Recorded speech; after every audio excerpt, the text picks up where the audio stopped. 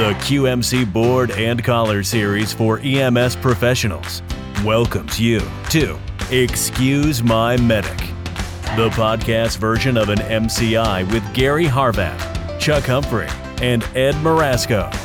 Excuse My Medic takes a unique look at today's emergency medical service with news and information, opinionated discussions, lively talk, sporadic jabs, and even a few belly laughs from our world of emergency medical services. Excuse My Medic is brought to you by Quick Med Claims, a national leader in emergency medical service revenue cycle management and reimbursement consulting. Now, hang on to the bench seat and tighten your lap belt as these old guys from EMS past take you on a Code 3 ride without touching the brakes. You've had the disclaimer, and if you're still brave enough to stick it out, let's get started. Take it away, guys. Good day, everyone. My name is Gary Harvat, and I'm from the client services team at Quick Med Claims. And I'm Chuck Humphrey, and I'm from the business development team over here in the Danville office. And joining us today, folks, believe it or not, we've got a new member of our team.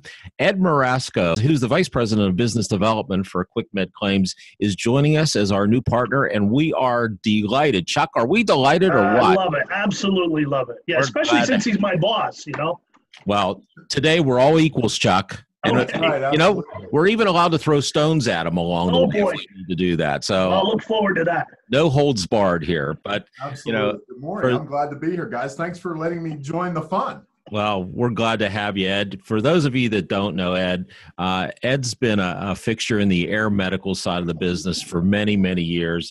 He's been actively involved with the Association of Air Medical Services for more than 20 years. He served as a member of the Fixed Wing Committee and the Finance and Reimbursement Committee. He served on the AIMS Board of Directors as the chairman of the Finance Reimbursement Committee. And Ed, one of the great things that Ed has done for the air medical industry, and it's one of many, is he represented the association and negotiated the rulemaking process to establish a new ambulance reimbursement fee schedule for the Medicare program. And he's been highly decorated. I think one of the great awards that Ed has received over his course of his career was the Marriott Carlson Award, which is given by the air medical industry, very prestigious award. So we are honored to have Ed not only as our colleague, but actually as one of the facilitators of Excuse My Medic. And we're glad to have him here for not only this first show, but many more to come, we hope. So with that, hey, I'll just kind of kick it around here a little bit. Chuck, what's been new with you? Well, I'll tell you, I've been visiting a couple trade shows, and it's been good. I've got to see some folks across the country in EMS. I love interacting with new EMS people that I get to meet all the time. So it's been fun, and I got a couple more coming up. So looking forward to meeting you guys out there. If you're going to be AAA, you're going to be up at the Wisconsin EMS, or even ABC 360 next week. In Hershey, make sure you stop over. Gary and I will be there in Hershey, and that's always a good time in Chocolate Town. So we're looking forward to interacting with you. Make sure you stop by and see us. I love going to Hershey, Chuck, for many reasons, but the biggest reason I like going to Hershey is the restaurants serve chocolate butter. It's unbelievable. And it's probably the most unhealthy thing one can ingest, but it is unbelievable. For those of you folks who are listening who've never been to Hershey, go to the Hershey Lodge, order a big loaf of bread, and just get a ton of chocolate butter. Your arteries will never forgive you, but it tastes so great going down. Trust me. So, Ed, how about you? You've been a traveling man too. I have been, yeah. We've been on the road quite a bit. Just got back from Asheville, North Carolina. And, of course, we are rapidly approaching our visit to Atlanta for the Air Medical Transport Conference this year, which is always one of our favorites. And I guess, Gary, you'll be there, myself, and a number of the members of the senior leadership team here. We're very excited to do that. Of course, we have a client event on Sunday evening, which is always wonderful to see our friends from around the industry. It is great. Yeah, looking forward to it. Great. Well, good. Well, I've been doing well. I've been traveling a bit too.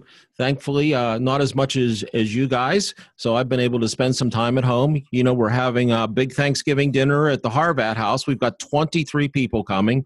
And so I have already vacuumed under our bed in our bedroom about 3 or 4 times. So not sure which one of our guests is going to be looking under our bed, but let me tell you, it is white glove under there.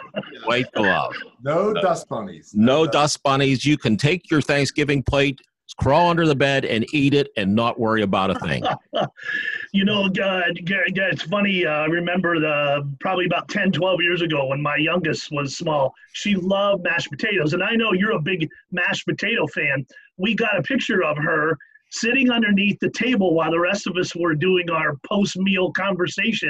And she has the bowl of mashed potatoes and she's got a spoon and she's eating them. I think it's one of my favorite pictures of my Alicia that I have.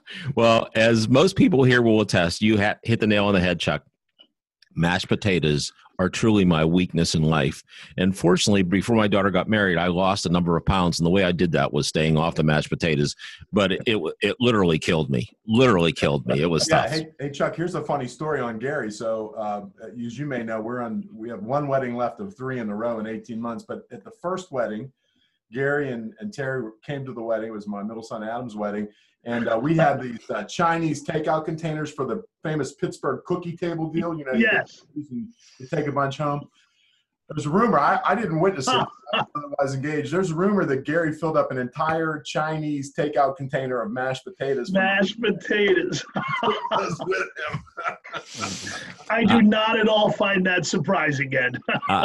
I must attest that is not rumor. That is 100% truth. And let me tell you, they tasted great on Saturday morning for breakfast or Sunday morning for breakfast. There was good oh my, good stuff. So anyway, folks, let's just get back to business here. Somehow we have really digressed. It's terrible. We have no chemistry here. But anyway, Ed, a couple episodes ago, we did some information on surprise ambulance billing, and Chuck was nice enough to do a very nice presentation. But since that time, this is a ball that tends to continue to spin and get larger, and there's been some legislative oomph behind it. So if you'd be kind enough to kind of, if you can, update us on this whole issue and any legislation, it would be greatly appreciated, because I know you've been following this very closely.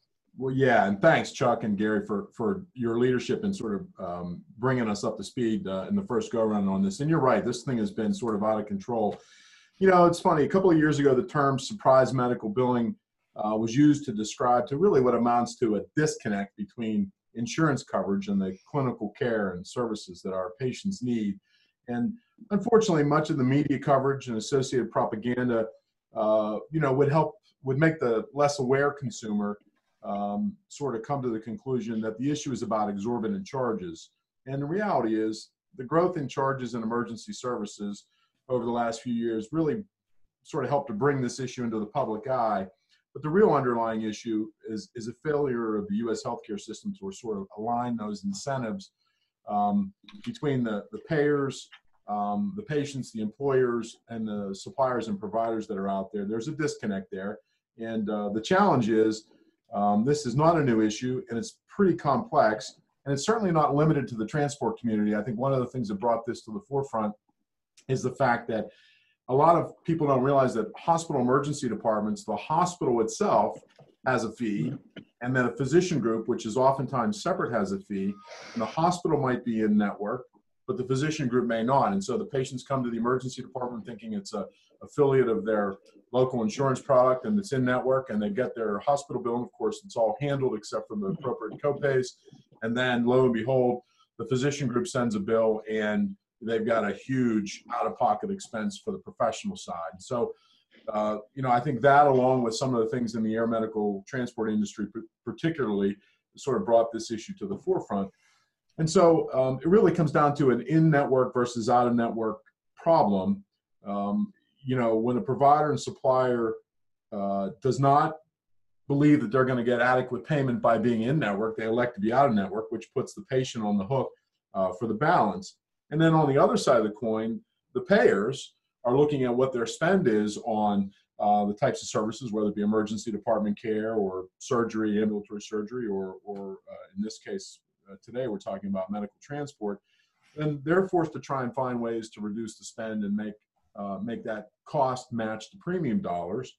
in a reasonable way. And so they do things like creating a narrow network of providers where they can sort of manage the process, the quality factors, and certainly have an impact on what they pay for the services. So that's really where you get to performance expectations and negotiated rates. The problem we have in emergency services, that transparency that exists on the elective side. Hey, I got to go have surgery. My physician says I need to have something fixed. I can go and I can find a provider that is in network and go to a place, a facility, an ambulatory surgery center, for example, that's in network to make sure I'm all good. At 3 o'clock in the morning, when I'm having chest pain, I don't generally have that visibility into the system. And so I call an ambulance, I get an ambulance, I go to the local emergency department, and they say, geez, Mr. Marasco, we can't help you here. We've got to fly you to Pittsburgh and get that care that you need. And so the helicopter comes and takes me, and through that whole process, I don't have the opportunity to sort of assess what that means for me, both clinically, operationally, and certainly financially. So that's the rift. You know, the air medical transport part of this bubbled up, became sort of top of the debate a couple of years ago because of a couple things. There were some negative stories about individual patients in the media, several state efforts to regulate air medical transport, and we'll talk a little bit in a few minutes about the Airline Deregulation Act. And then because of some of that stuff, you know, over the course of time, over the last 4 or 5 years, probably a dozen or more lawsuits now that have been filed by patients in a sort of a class action kind of way to dispute these charges and their obligations to pay under the out-of-network scenario. So that's really brought this thing to the top. And there's some data out there that also, you know, endorses or at least reinforces what the patients are saying. And that is, you know, the GAO did a recent study. They studied patient transports back from 2017 and found that about 69% of those transports are actually out of network, which is true. And that creates those scenarios where there's extra burden on the patients. The other thing is that over a period of time, the median charge for both helicopter, rotor wing, and fixed wing transports has increased substantially. And now we're in the area where for helicopter, it's the average median is $36,000 a trip, and you know, there's stories where that number is approaching $60,000 now, based on the, you know, length of the transport in the area and all that sort of thing. So we're not talking about small dollars here. We're talking about, you know, obligations on the part of the patients that are causing people to, you know, lose their house, have to file bankruptcy. You know, in the old days, and I think I was one of QuickMed's first air medical clients. I think our average charge at University Hospitals Medevac up in Cleveland was about $5,000 a trip. And that wasn't that long ago. This was in 1998. So the price of poker, as they say, has gone way up. And that, of course, creates a challenge as well. Then you add to the fact that the sheer number of programs around the country and the number of transports has grown exponentially over the last 20 years. And so a problem that, you know, back in the early 90s was not that, you know, prevalent. There weren't that many air medical bills being sent out. Now we've grown to where there's helicopters in almost every corner of the country, and you know, an average of you know, 40 flights a month for a typical air medical base.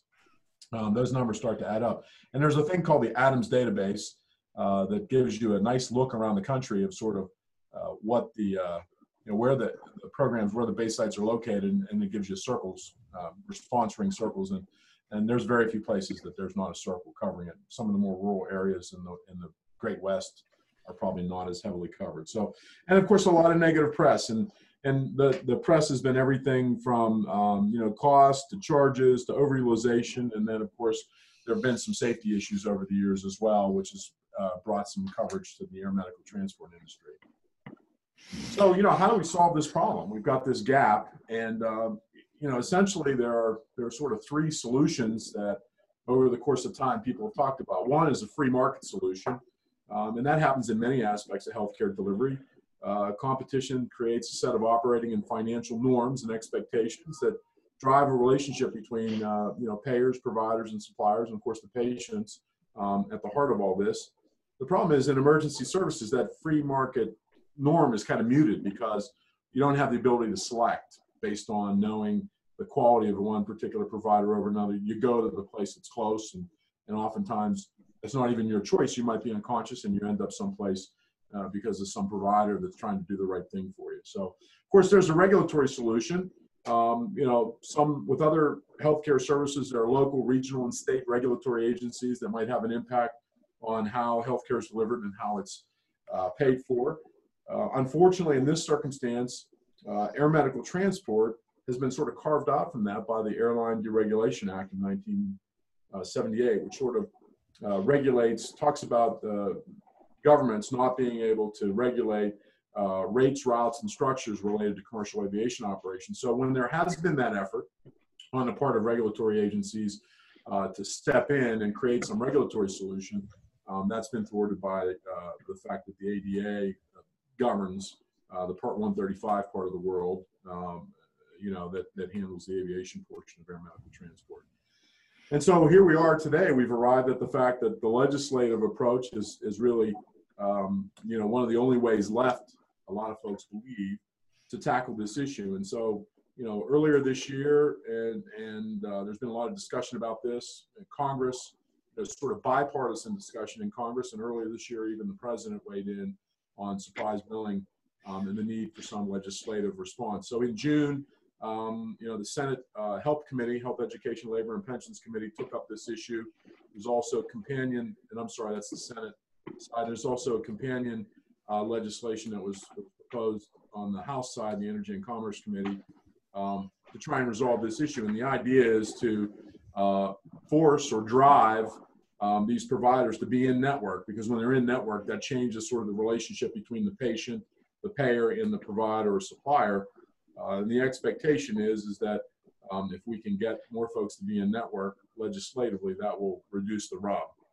Unfortunately, there's not a really good and easy way to do that, and there are some consequences. So one of the provisions in both sets of legislation that are sort of being considered, and by the way, there's tons of variations of this and proposed amendments and such, but the core elements of both sides of Congress that are taking this up are, number one is network matching. So how do we reduce that scenario where if a hospital's in network and I'm working with the hospital to get my care needs met, the other entity that's not necessarily the same as the hospital doesn't have to adhere to the same guidelines. So the idea is to force, whether it's a physician, emergency physician practice, or a pathology group, or an air medical transport agency, to actually honor and be consistent with how the hospital is approaching the in-network versus out-of-network discussion.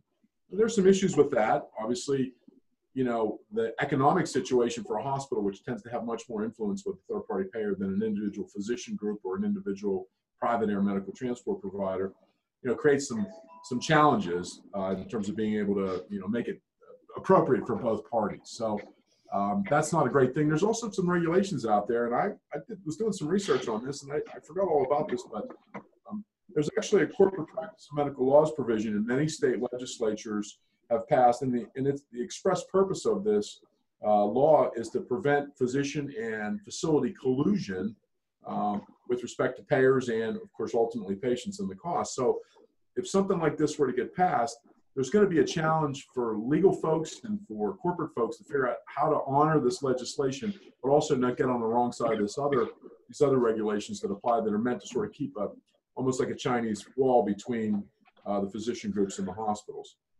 And of course, the big thing is, if you do drive us to be in network, how in the world are we going to decide what a fair price is? So some folks are suggesting that we establish a broad benchmark that would apply to all types of services, whether it's physicians or transport or whatever else. And of course, the first thing everybody goes to is, well, the Medicare fee schedule, because that's the gold standard. And so, people talk about, and one of the suggestions is to be 125% of the Medicare rate for whatever service that is, a physician level 3 visit, an air medical transport, an ALS 2 level transport. And we all know, because we've been around for a while, that we know that fee schedule is nowhere near approximating the cost of providing services certainly for transport. It's like that for many other types of healthcare delivery. So here we are, we could be pinned to a scenario where we almost surely are not going to get paid, reimbursed an adequate amount. And there's a lot of folks who are concerned about physician groups and others, including transport, not being able to continue to operate under those economic conditions. So how do you fix that? Well, there's going to be a dispute about the number. If we can't come up with a benchmark everybody agrees on, then we have to have a dispute resolution approach to that. How are we going to get the payers and the providers to agree to what that rate's going to be in network?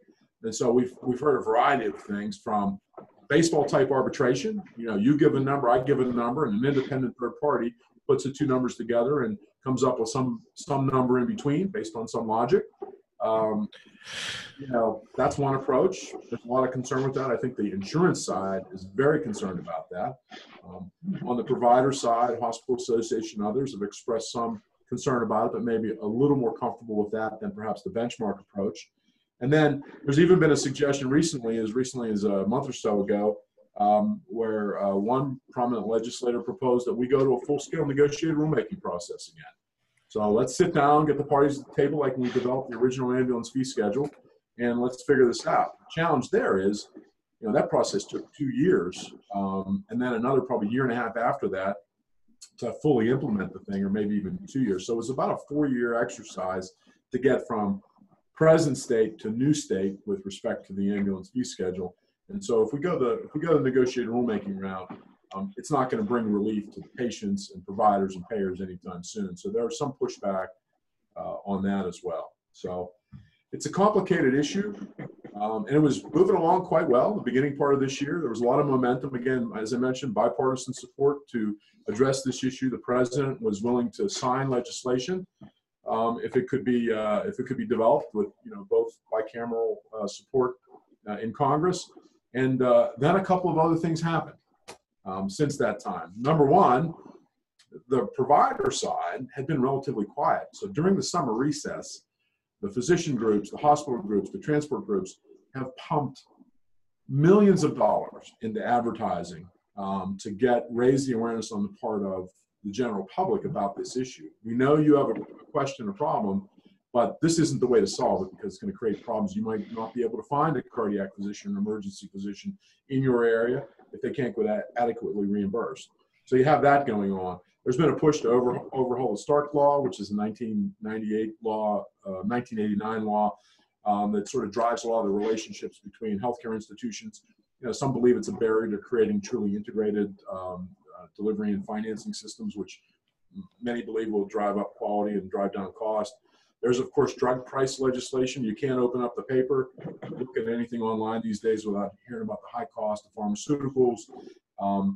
And you may have read about this, gentlemen. I'm not sure if you've been following any of this, but there may be a few hearings going on in Washington, D.C. about impeachment these days, which certainly has changed the cooperative tenor of things in Congress with respect to the executive branch. So all those things have drastically changed the level of momentum with respect to surprise medical billing.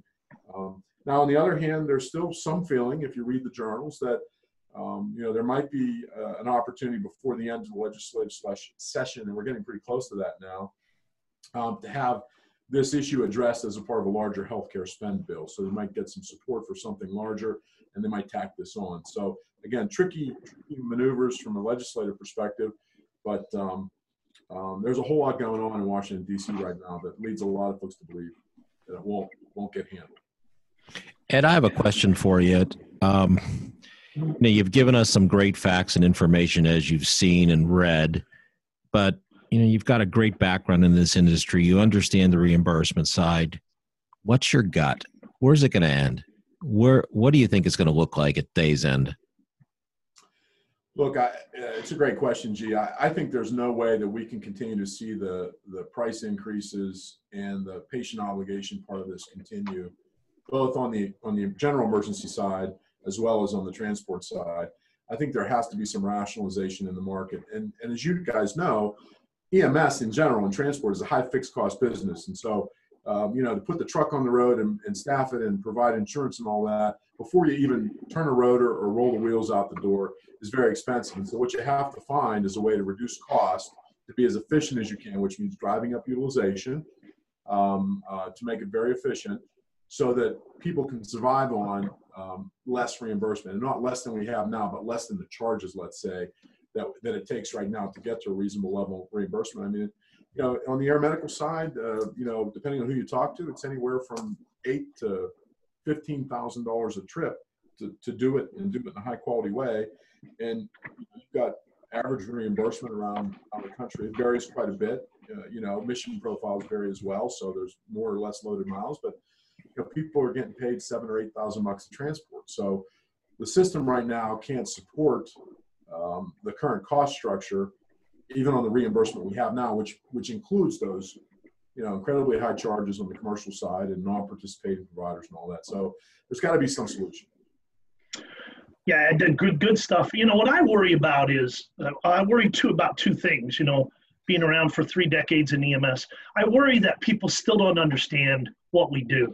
And so that sticker shock, when you start talking $15,000, $20,000, $30,000, I understand why people would have, take a deep breath on that, especially if I were responsible for that.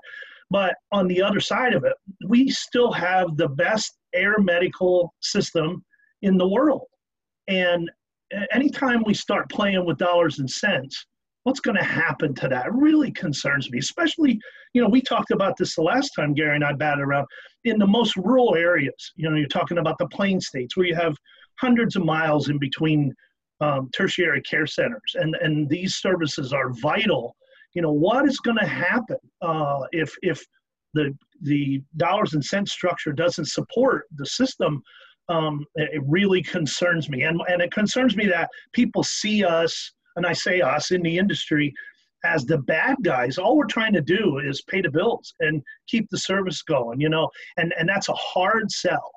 It really is. But, you make a good point. It costs a lot of money to put that ship up in the air, put that ambulance out in the street, and somebody's got to pay that bill. And that's my ultimate concern, is what happens down the road.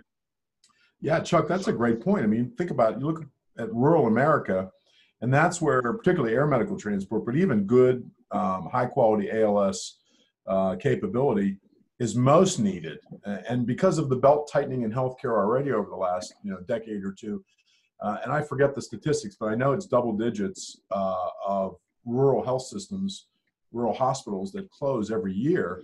And so now you're further away from where you can get definitive care, and transport becomes all the more important. And it creates a burden on the transport system at a time now when we're talking about ratcheting back the reimbursement. And you're right, it's very costly to provide high quality care in those areas.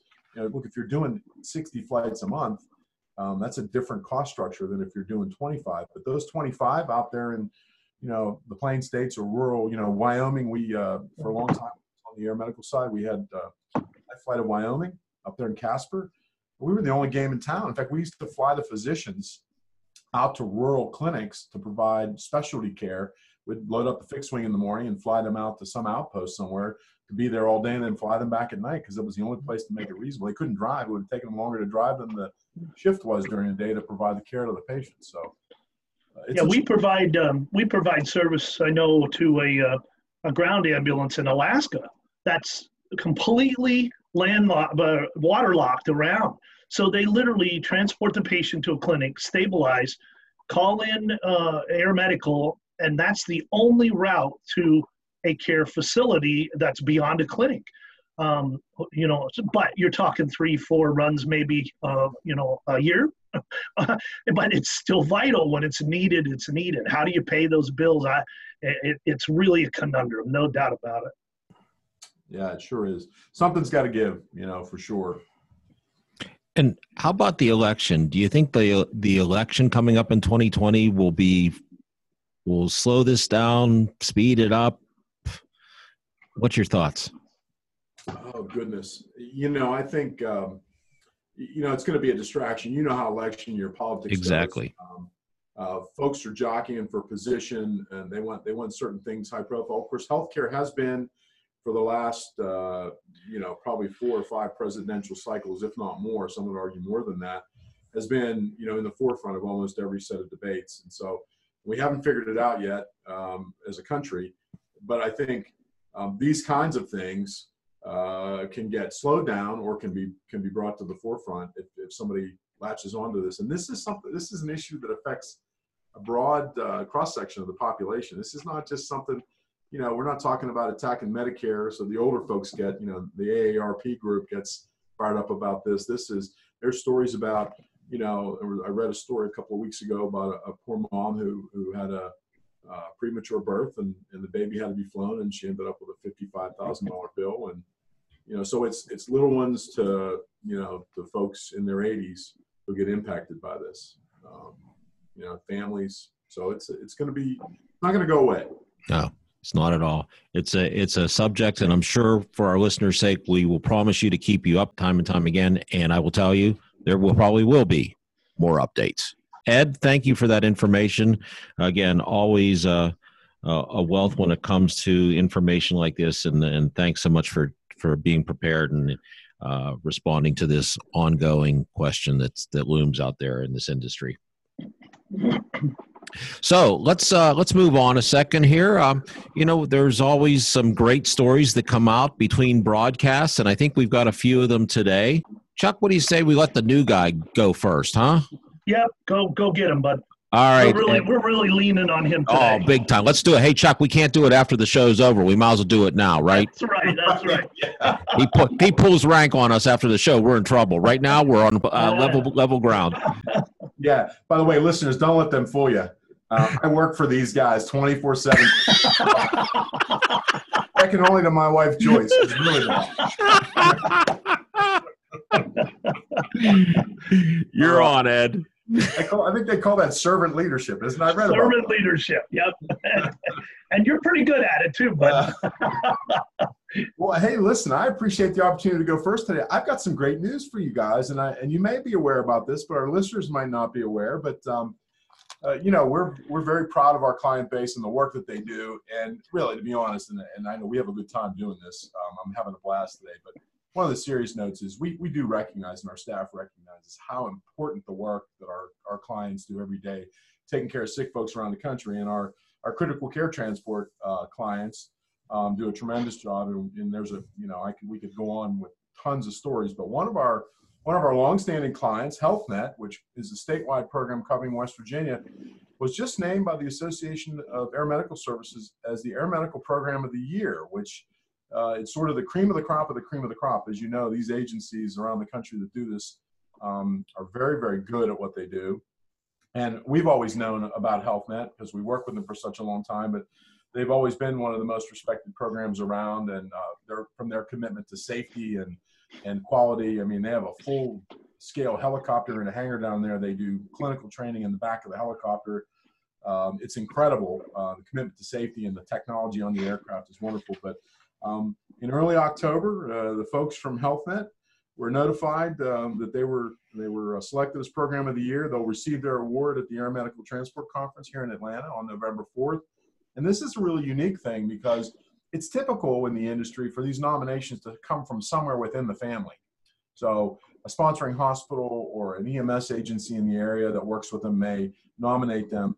But the nomination for Health Net actually came from a program that's an industry leader that's based in Canada who came to the program to visit with them and learn some things and share some things with them, and was so impressed by what they saw and the people that they work with at Health Net that they actually did the nomination. So they're truly nominated by their peers from around the world, and it's a tremendous honor. So we couldn't be happier for Clinton Burley and the team at Health Net. And it's interesting, if you talk to Clinton about it, he'll tell you this, and you guys have heard him say this too. It's not about him. It's not about leadership. They have a concept called One Team, which is it's from the guy that sweeps the floors and cleans the bathrooms at night to the communicator who's making sure that the crew gets dispatched appropriately and goes to the right location, to the flight nurse and flight paramedic who are caring for the patient in the back, and even to the finance folks who help make sure they're being good stewards of the resources. It's a team effort to offer the service the way they do. And of course they do it well. So congratulations, hats off to Health Net. Couldn't be happier. Gee, Ed, I've been touching the air medical side of the industry since the 80s, and just going back through the cobwebs here, I can't ever remember hearing of another program nominating another program. That has to be a first. I believe so. I'm not aware either, Gary, this happened before. It's a wonderful thing. That's great. Well, congratulations to our great friends at HealthNet Air Medical Services. We're proud of you. We're proud to play a small role in what you do. And we can't wait to see you in Atlanta in a couple weeks. So kudos to them.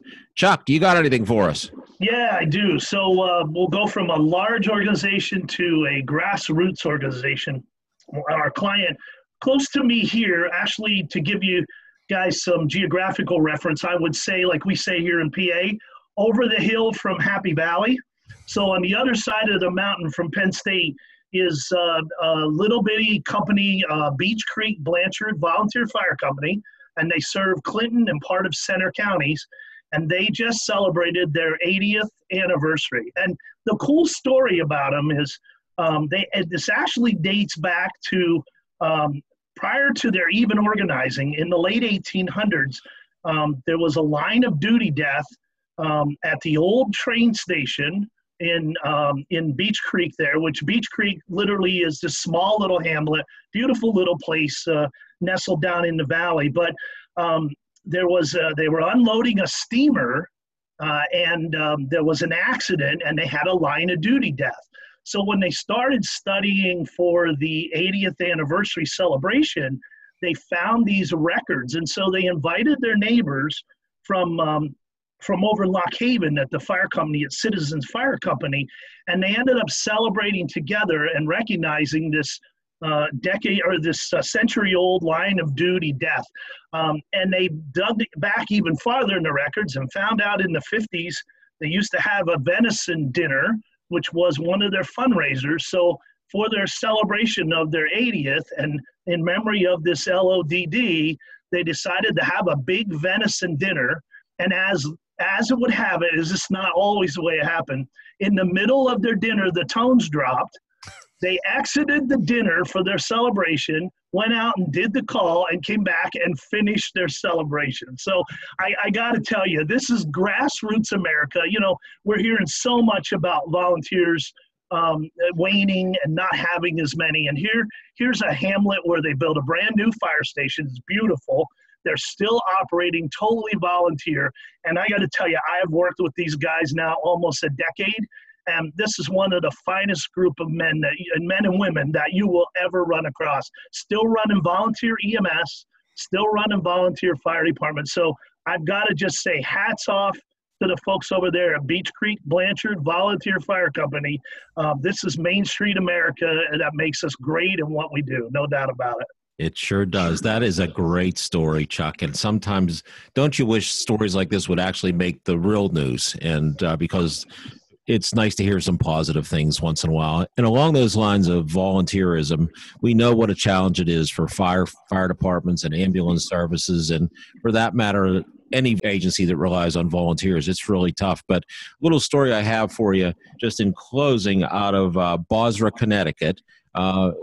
I've been to Connecticut many times, and we have many clients up there who are part of volunteer organizations. The town has recognized that the need and the importance behind the volunteers, as I wish others would. And one of the things that the town of Bozrah is doing is the selectmen up there have pledged to support the fire department with an ordinance that would reduce property tax by $1,500 per volunteer over the next 2 years. And I think those are the things that really help bolster not so much the numbers, but also is a great way to say thank you. Because, you know, it's great to have an award ceremony once a year and a big dinner. Don't get me wrong, those are wonderful things, and a plaque on the wall. But, you know, helping people survive within the community that they serve, can you really put a number on that? And I just think that it's great. So my hat's off to the town of Bozrah in Connecticut, as well as any other community that may do something like this. But just recently, in September, the selectmen agreed to do this for their servants, of their volunteer servants of their community, both in the fire and the ambulance service. So kudos to them, and kudos to all the agencies that we mentioned today in positive news.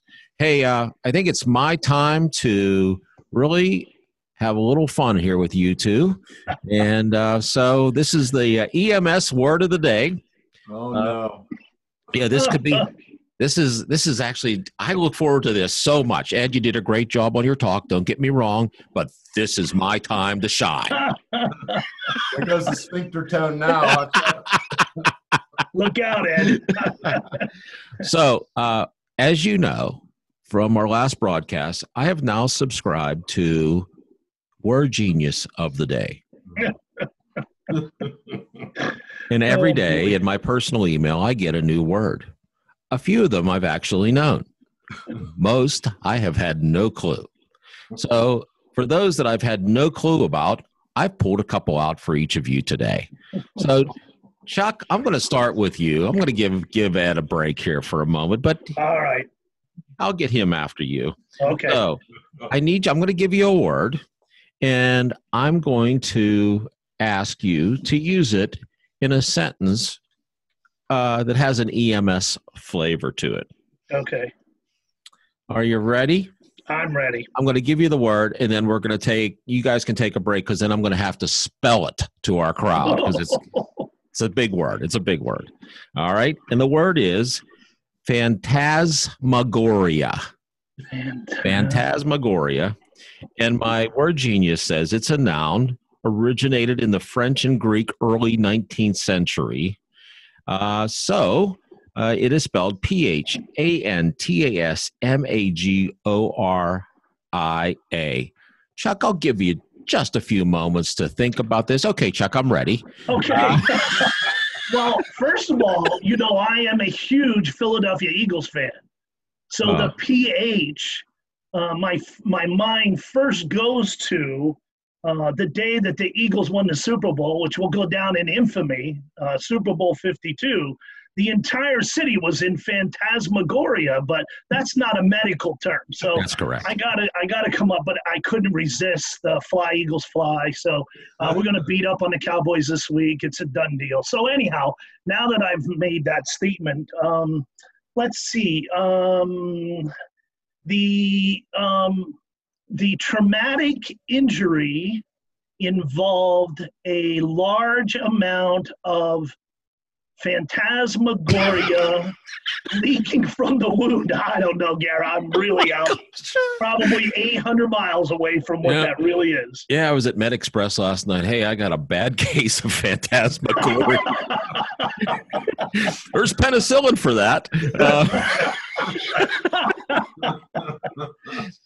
Chuck, that was a nice try. No cigar. Nice try. I figured. So I'll try to give you an idea here. Here's what it means. A dreamlike state in which images, both real and imagined, blur together. So on the patient's ride to the hospital, he unfocused his eyes so that the lights raced past outside in a brilliant phantasmagoria. I've had a couple of patients like that. I bet you have. I bet we all have. Well, Chuck, my conversation with the CFO this morning, I think that's what he was experiencing. Oh, boy.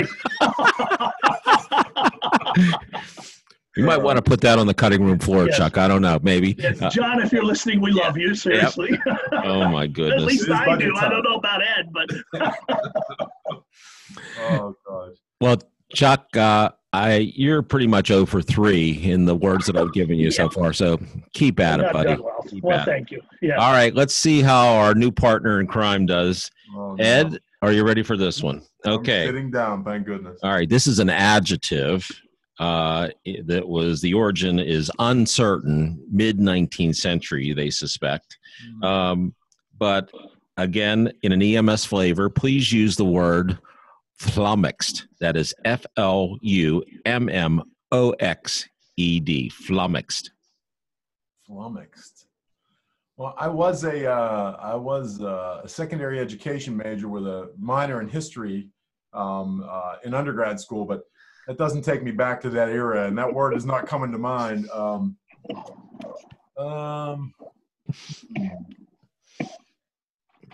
the closest word I can think of is it's a word my dad used to use all the time when he was amazed by something, and he would say flabbergasted. Is that a word you guys are familiar with? Yeah. Oh yeah. At the what your mother spent on shoes last month. So, I'm going to guess it's somewhat close to that. So I'm going to guess it's something along those lines. So how about if we say the paramedic responded and following an interview with the patient was flummoxed at the fact that the patient described a long medical history of poison ivy. I don't know. You know what? I got to give you some credit on that a little bit. Chuck, you are really behind the 8 ball. Uh-oh. So I can go with this. The meaning is totally confused or bewildered. So yeah, so pretty good. Chuck, go for 3, Ed 1 for 1. Yes. That's the old blind squirrel can get a nut anytime. And I was worried when you talked about your dad that we were going to be one of those pull your finger jokes, because I can see flummox being that too. Oh my goodness. Oh my gosh. I kind of held my breath there for a minute. What is happening here? It's bad. It's so bad. All right, gentlemen. So before we sign off, anybody got anything crazy? Any crazy news stories you've read lately out there at all? Chuck, I'll defer to you. You got anything? Yeah, well, I picked up a story from Idaho, and it's kind of serious, but it's also very amazing. There was actually a hunter who went down in the mountains during the recent snowstorm, the end of September, and they put out a call for responders. No airships, funny, we talked about air today. No airships were able to fly, and this was during a time when they had some kind of homecoming in this little community. They had no people able to be committed. So this guy had some serious injuries. He fell off a mule and landed on a tree stump and ended up having major chest injuries, including hemopneumo. And they set up camp overnight. They put out a call, and responders from about 3 or 4 different locales, it's amazing, but got together, including, I don't know if you guys know Van Der Esch, the football player from the Cowboys, Leighton Van Der Esch. His father was actually one of the responders. It was a hike of several hours back into the hills, and they got out there, and he made it through the night. He actually picked up the phone, this hunter, and called his family and said, look, I may not make it. I'm out here. They can't get me out. When they got out there, they really would have liked to put him in a KED device, but they didn't have it. So they took the framework from their backpacks and they fashioned a KED, put him on a mule, and took him out about 5 hours out of the mountains, brought him out to an ambulance. They used a mule as an ambulance. Now, I got to tell you, that is thinking on the fly. So it's offbeat, but I got to give these guys kudos. First of all, in a snowstorm, it was very treacherous. They got together and they found a way, and we often talk in EMS about being MacGyver. Well, this is the ultimate MacGyver move, got to tell you. But I was so impressed when I read this story. And, the guy then, of course, gave kudos.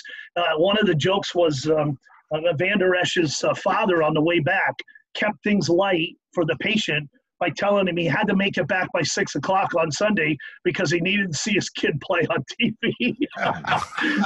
And they said that's what kept it light and kept the patient from panicking. And there was a doc that even responded and gave pain meds and anti-anxiety meds so the guy could stay calm.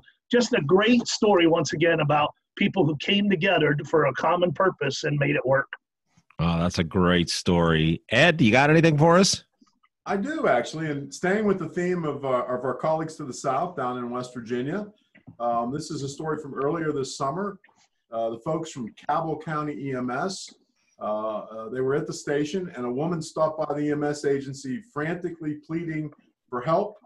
Her dog, Charlie Boy, had apparently ingested some opioids and was unconscious. And so they approached the medic who was on duty and said, you got to do something. Don't you have that Narcan stuff?